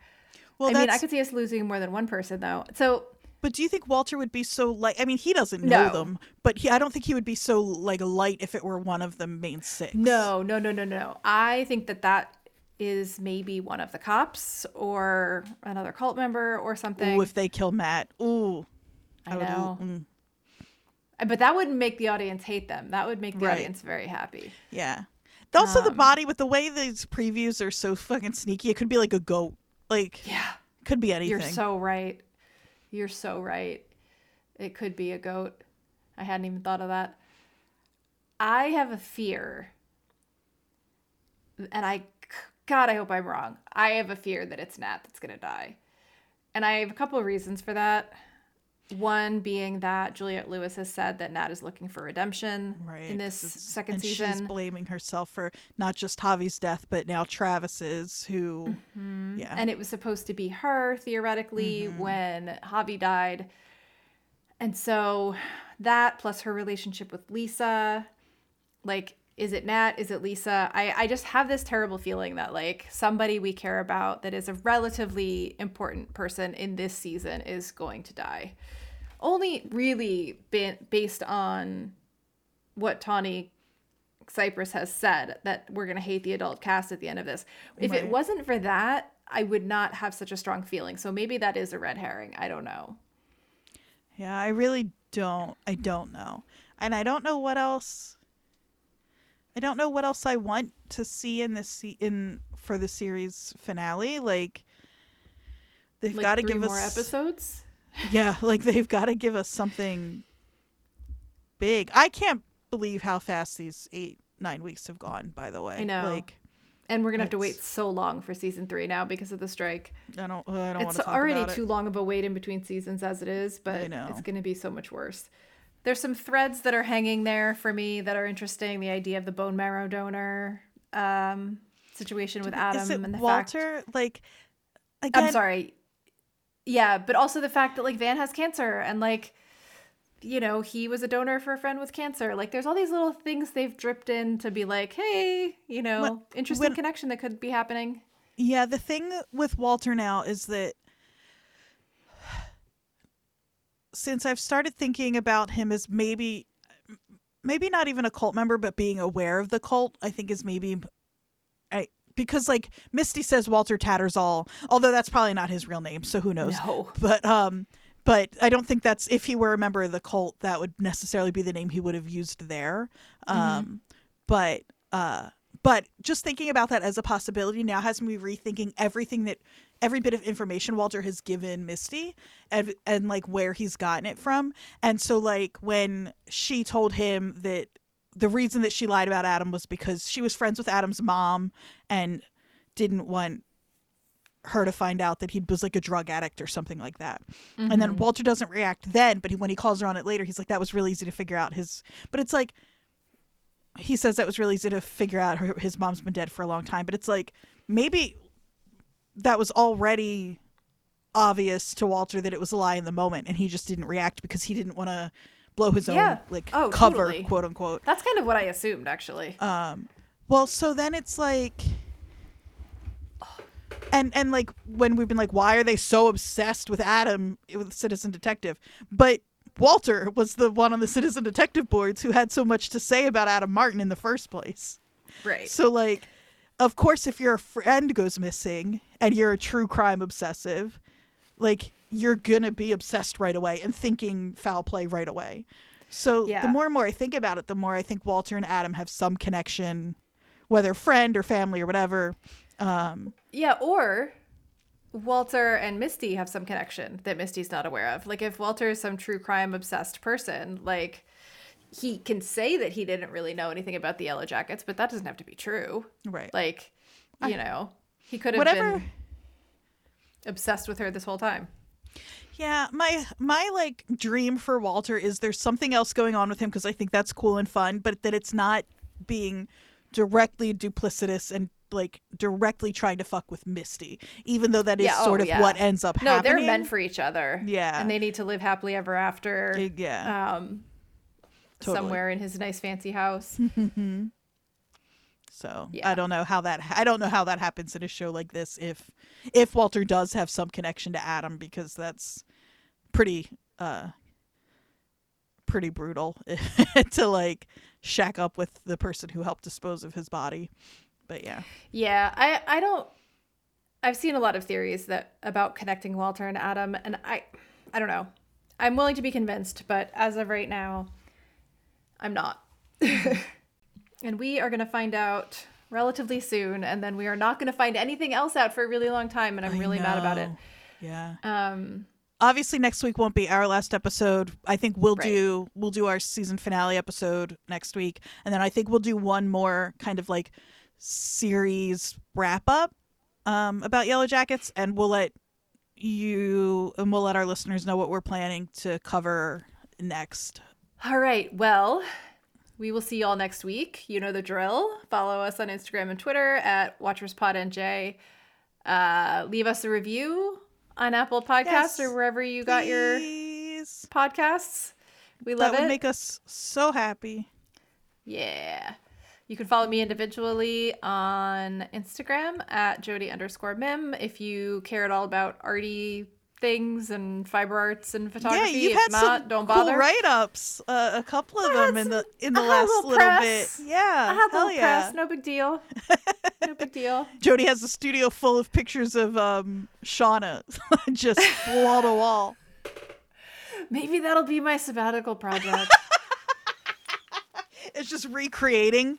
You know what would be incredible? Adam Martin Studio. Is if you clocked how long it would take you Oh my God. to recreate all of those individual The only problem is I'm paintings. not a painter. Well, we'll Like have to it would take me 20 years to be able to make one painting that was halfway decent. Well, they should follow you too. Oh yeah, you can follow me on Instagram and Twitter. I'm at AQAndreaQ. Listen to our sister podcast, New Jersey is the World, at New Jersey is the World on Instagram, at NJ is the World on Twitter. We've added, Jody, I don't think you know this yet, we've added a new series with our friend Nick Fierro, who is genuinely one of the funniest people on planet Earth. So he's gonna from time to time pop in to tell stories about living in Totowa, called his show Talkin' Totowa. That is what I thought you were talking about. I heard this on the live stream the other night. Oh, right. He did, Talking Totowa. I didn't know it was Nick Fierro, but that makes sense. Yeah. That's great. He's That's genuinely one of the funniest people on the planet. So if you head over there to New Jersey is the World, you can hear the first I was going to say episode. It's not its own show. The first installment of the Talkin' Totowa series with Nick. Nice. It's lovely. Nice. Yeah, and actually, I want to say something about New Jersey is the World also. If you are a person, I know we have some New Jersey listeners. If you are a person who loves Yellow Jackets and New Jersey, there are some episodes of New Jersey is the World that you would absolutely love. There's the Ong's Hat episode. There's the Jersey Devil episode. There's some episodes about like sort of New Jersey lore. Like Chris Gethard is an alum of Weird New Jersey. Totally. So just to put that out there. Yeah, I will say a lot of that stuff is behind our paywall, but you can get that stuff for $5 a month, and it's there's so much cool stuff behind Totally the worth it. Patreon paywall. Yeah. And there's a ton of great stuff in the free feed. That's not to say like don't, Yeah. you know. I'm not trying to tell you to spend your money on us. You don't have to do that. But if you are somebody who's looking for, especially with this season you're going to need some stuff to do. Yeah. Yeah, I All think right, that's it. I think that's going to do it for this week. We will see you next week for the season finale episode. What's it called? Oh, shit. What is it called? Wait. I don't know. Oh, it's called like storytelling or storytellers. Hold on. I'm looking it up.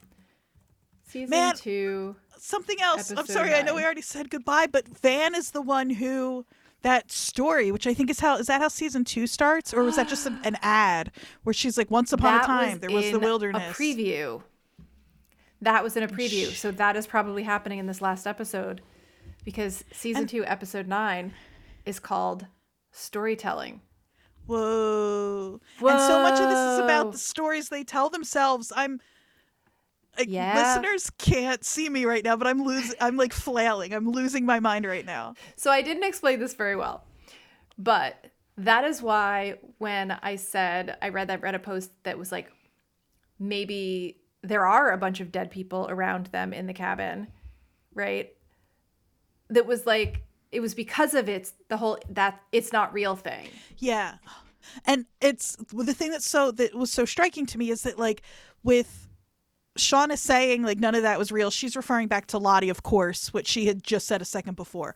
But they put that scene in between those two moments of the hunt, and it's like, what if she means like that's the story they're all telling themselves, that like right, the way that went down. But if that's true, why is the story you tell yourself, would it be that bad? Because that's like the worst version. So what could they be hiding under that?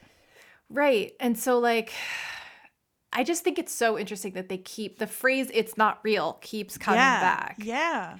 And like, you know, I think we're being led to believe that what that's referring to is not the story we're being told about the hunt and all of that. But like, I just can't help but think like, what if it's not? Right. Yeah, because it's not real is the thing that we keep saying is not real because we're team logic.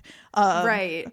But like, but going back to Mari saying they're all dead or they're dead, and the idea that like, what if they are surrounded by dead people? We are cracking this thing wide open because it's also, we've talked about before, the stuff with like Lottie's biggest fear is that what's not real is reality, is that what's real is that the dark thing was really there. Correct. And that maybe what they've all been, and it's like we keep talking about what we're seeing in 96 as flashbacks, but what if what we really need to be thinking of them as is like how the girls are remembering what 96 was, and this is what they've told themselves. I don't know. And what if what really happened is like everybody died around them and they ate them and that's it? Right. Or maybe this is when we get the supernatural turn. Like, and they're all ignoring it because it makes no sense. Like, and what they need to tell themselves is like, no, there wasn't a dark entity out there making us do all this stuff. People got hungry and ate each other and hunted each other. I don't know. I'm still firmly anti-supernatural. Yeah, I don't. But I can't help it. It's just it's who I am. And they just, the way they keep, I don't know, they're just really fucking with us in such a weird way that I can't quite. Which is why we sound fully insane right now. Oh yeah, absolutely. Yeah. But it's yeah. Just now, letting people know we're aware that we sound insane. And also that I'm just playing in this space. You know what I mean? Like anything I say right now cannot be held against me in a court of law. I will say anything. I'll try any idea on for at least a minute, you know? But now knowing that the finale is called Storytellers, like that's huge. It's storytelling, I think. Or excuse me, story. But either way. Thing. Yeah. It's huge. Yeah. We gotta go. Yes. We gotta go. We will see you next week. Until then, be careful in the woods. Don't fall into any tree caves. Or do. and never leave. Yes. Bye, y'all. Goodbye.